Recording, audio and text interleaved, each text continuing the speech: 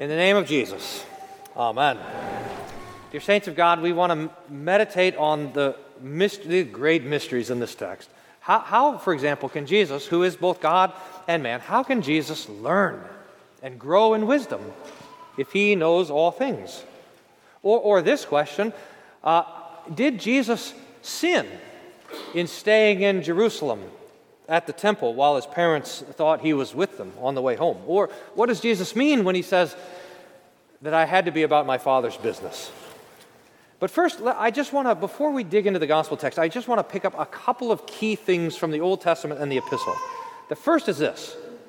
This Old Testament text from 1 Kings chapter 3 is a really key text where Solomon, the Lord promises to give to Solomon anything he wants, and Solomon asks for just the right thing. He asks the Lord for wisdom. And this is important because we in these gray and latter days need probably more than anything else wisdom. James has promised us, James chapter 1, if anyone lacks wisdom, let him ask the Lord who gives to all generously. So we need to pray this prayer with Solomon. And understand it too, because the original prayer of Solomon, it's almost always translated, 1 Kings 3 verse 9, give your servant an understanding mind to govern your people. But the thing that Solomon asks for is for a hearing heart. It's just hard to in English it sounds funny, so it always is an understanding mind. But this is what Solomon asked for, and I think it's a key prayer for us, that we would have a hearing heart, and a heart that would hear two things. A heart that would first hear the Lord's word. That's what Psalm 119 is praying, that I'm wiser than my elders and my teacher because I've meditated on your word. So that our hearts would, number one, hear the Lord's word, and then, number two, that our own hearts would be open to hear the things that are happening around us, especially the needs of our neighbor and the distress of the world, so that we might apply the light and the wisdom of God's word to those who are around us. So let us join with Solomon in praying this prayer. Next is the epistle, which is just a couple of sentences. It's a lot of verses, but just a couple of sentences. And this is how Paul will write. It's very, very dense. But I want you, as you consider and meditate on this text, I want you to notice one thing that Paul repeats over and over in the text, and that is the word in him. He's dealing with a lot of mysteries, with predestination, with grace, with prayer, but it comes back to that phrase over and over. Verse 3, he has blessed us in Christ. Verse 4, he has chosen us in him. Verse 7, in him we have the redemption through his blood, the forgiveness of sins. Verse 10, that he might unite all things in him. Or verse 11, in him we have obtained an inheritance. Verse 13, in him you also, when you heard the word of truth, the gospel of your salvation, and believed in him, were sealed with the promised Holy Spirit.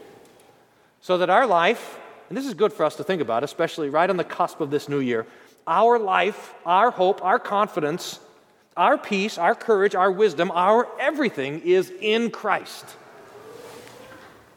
Jesus said it like this. He said, I am the vine, and you are the branches. If you abide in me and my word abides in you, you will bear much fruit. But apart from me, you can do nothing. So we find our life in Christ. Now to the gospel. Remember the Gospel of John says that if all the things that Jesus said and did were written down, there wouldn't be enough room in the entire world for all the books. So we know that the Lord Jesus did so many things and blessed so many people, and yet the things that we have in the Gospels, in Matthew, Mark, Luke, and John, are curated for us by the Holy Spirit to give us exactly what we need to know about Jesus. It might not be everything that we want to know about Jesus, but it is exactly what we need. We learn of the announcement of Jesus' birth, when the angel Gabriel came to Mary, and also the angel came to Joseph and said his name shall be Jesus. He'll save his people from his sins. We hear of the birth of Jesus. That was last week. Born suddenly in Bethlehem, where they went to register for the census. With no place, he had to be laid in a manger. But we presume that the Holy Family stayed in Bethlehem for a little while, procured a house where they could live, visit the temple for all that was needed to 7 days after the birth of Jesus and 40 days after his birth. So they were in the temple there. Jesus was circumcised there. He's named there. They visit Simeon and Anna. They're traveling back and forth from Bethlehem. And we think that they're in Bethlehem for a few weeks, at least maybe a few months, because when the wise men from the east see his star and they go to Jerusalem, the scribes point them to Bethlehem, and they go to Bethlehem and find Jesus in a home in the lap of Mary. So we get to hear about that. In fact, we'll think about that a lot on Thursday, on Epiphany. Herod has these wicked designs to destroy Jesus, and so the angel warns them to flee. The Magi go back home the back way. The Holy Family goes down to Egypt and then back to Nazareth, and then the Scriptures are silent about Jesus. So from a few months old until his baptism in the Jordan River by John the Baptist, age 30, we don't hear anything at all about our Lord Jesus, with the singular exception of this passage today, which tells us of Jesus with Mary and Joseph. It's, by the way, the last time we hear about Joseph in the Bible, too. Mary and Joseph and Jesus visiting Jerusalem for the Passover. Now, apparently it was the custom of Mary and Joseph every year to go from Nazareth, when they were living there, to go from Nazareth down to Jerusalem for the Passover. And that was required by the law of Moses. It was a pilgrim feast, so any Jewish person who was able to go to Jerusalem was required to do so. But it seems like the text indicates that Mary and Joseph would go every year, but this was Jesus' first time. So Jesus goes with them and their family. They would have traveled in a pilgrim group down probably the Jordan River Valley, and then up the mountains past Jericho, through the wilderness of Judea, and up into Jerusalem, singing the psalms of ascent as they go, and you can see and imagine the pilgrim throng heading up there. Now, I like to imagine Jesus with John the Baptist. I don't know why. When I was a kid, I used to think of Jesus, 12-year-old Jesus, and 12-and-a-half-year-old John the Baptist walking up the mountain together, talking of the Scriptures. But I actually think that's wrong. Because remember, John and his family were from the mountains of Judea, so they were from that region already.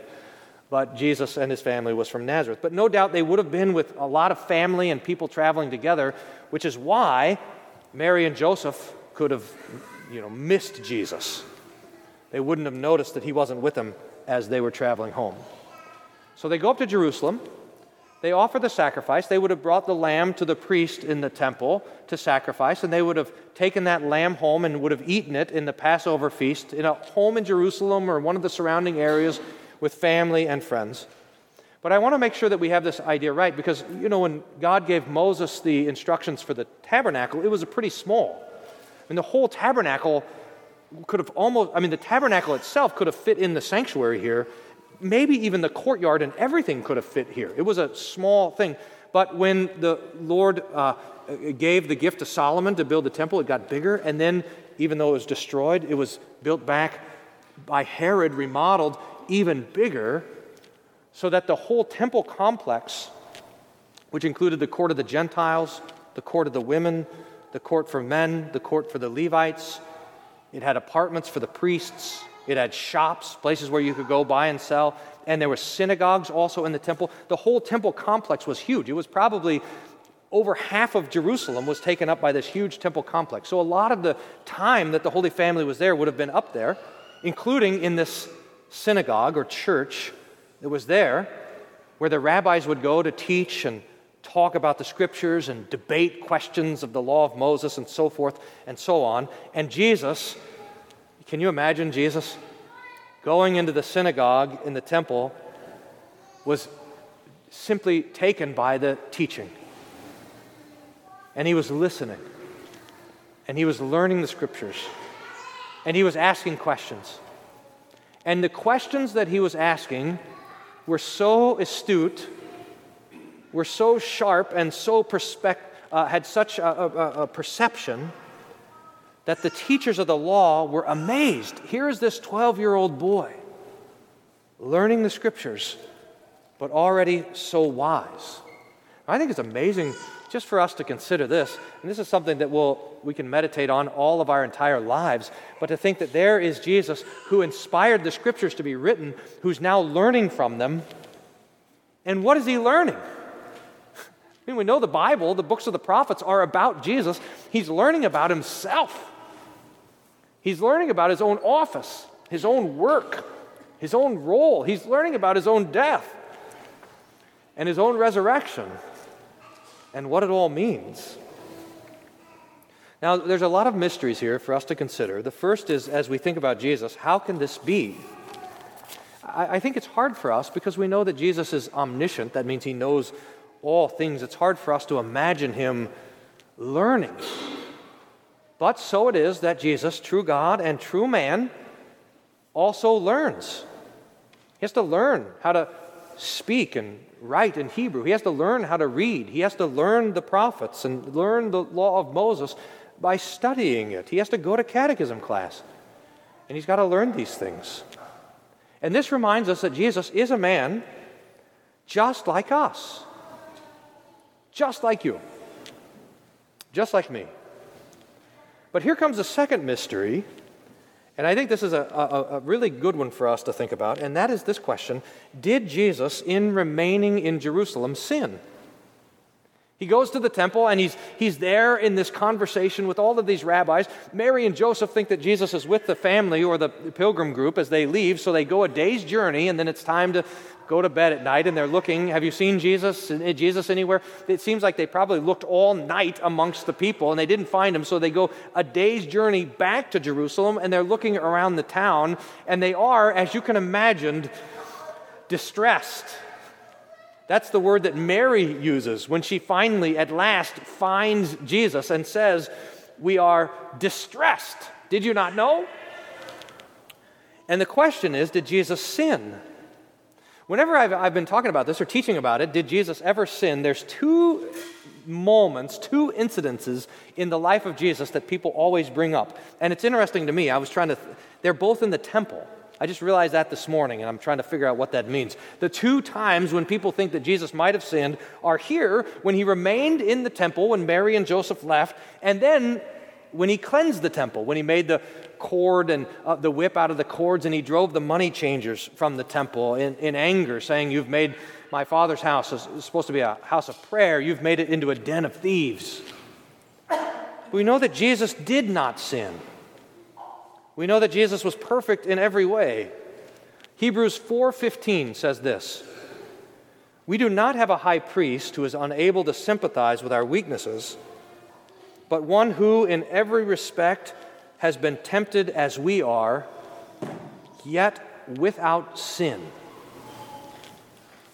Jesus was perfect and holy and without sin, which means that his remaining in Jerusalem was not sinning against Mary and Joseph. And here's an application for you parents. Are you ready? I'm going to preach to myself also for a little bit here. Parents, your children are not sinning against you when they do not meet your expectations. Oof. We can let that sink in. But here's a second application for all of us. You are not your sin. People say, "Pastor, how could Jesus be a person, a human being, a man just like us, without knowing what it was like to sin?" We think that to err is human. We think that to sin is what it means to be a human being. But Jesus was the perfect man and never sinned. And that means that your sin is not who you are. God created you. He didn't create sin. Jesus became a man. He did not become sin. Jesus redeemed you. He did not redeem sin. God will raise you on the last day. He is not going to raise your sin. There is a difference between you and your sin. There's so many applications of this particular fact, but we just need to let it sink in, is that when we sin, we are not acting like men and women, we are acting like demons. It's the devil who sins. That's his nature. He lies and kills. He did it from the beginning. He will do it in the end. But your sin is not who you are. This is one of the ways that the devil tempts us, is it not? That we start to identify with our sin, that we let our sin identify us. That's wrong. Jesus, true God and also true man, was perfect in every way. That should be some joy for us. But now at last we get to the mystery of Jesus' sermon. These words recorded for us are the first words that the Holy Spirit has caused to be written from the lips of our Lord Jesus Christ. So this is his first sermon and his first teaching. It's preached to Mary and to Joseph when he's only 12 years old. Mary found him. She was astonished. His mother said to him, "Son, why have you treated us so? Behold, your father and I have been searching for you in great distress." And Jesus responds to Mary with a slight rebuke. "Why were you looking for me? Why was it hard for you? Didn't you know already that I must be in my Father's house?" Some of you remember the old King James. I think it said, "I must be about my Father's business." Well, which is it, business or house? The answer is it's actually neither. It's in Greek, it would be something like this. "Didn't you know that I must be about my Father's stuff?" the of my Father. "Didn't you know I must be fatheringly things," or something like this. But I think both words are fine. The Father's business, the Father's house, because it was the Father's temple. It was the Father's altar, the Father's priesthood, the Father's sacrifices, the Father's holy of holies, the Father's throne, the Father's blood, the Father's sacrifice, the Father's forgiveness. And that's what Jesus is about. The work of the Father, which is the work of salvation. His Father's things, the blood of bulls and goats and priests offering sacrifices day and night and praying to the Lord and studying His Word, it's all about what Jesus would do on the cross. And He knows that this is why He's come. So that He might, like the lambs that were being brought to the altar, so that He might carry all of your sins. That He might suffer for all that you've done wrong. That on His perfect shoulders would be laid the distress of all of the world. So that He could do the Father's work and come to you and say that you are His. That you belong to Him. That you will live forever in His glory. Didn't you know that I must be about my Father's business in my Father's house? And He still is. Jesus is still doing the same thing. He's in the family business. It's not carpentry. That's His stepfather. His Father's business is the salvation of the world, and Jesus is still doing that work. Covering all that you've done wrong with His holy and precious blood. So may God grant us the joy and the confidence of this sermon of Jesus. Do we know where He is? Yes.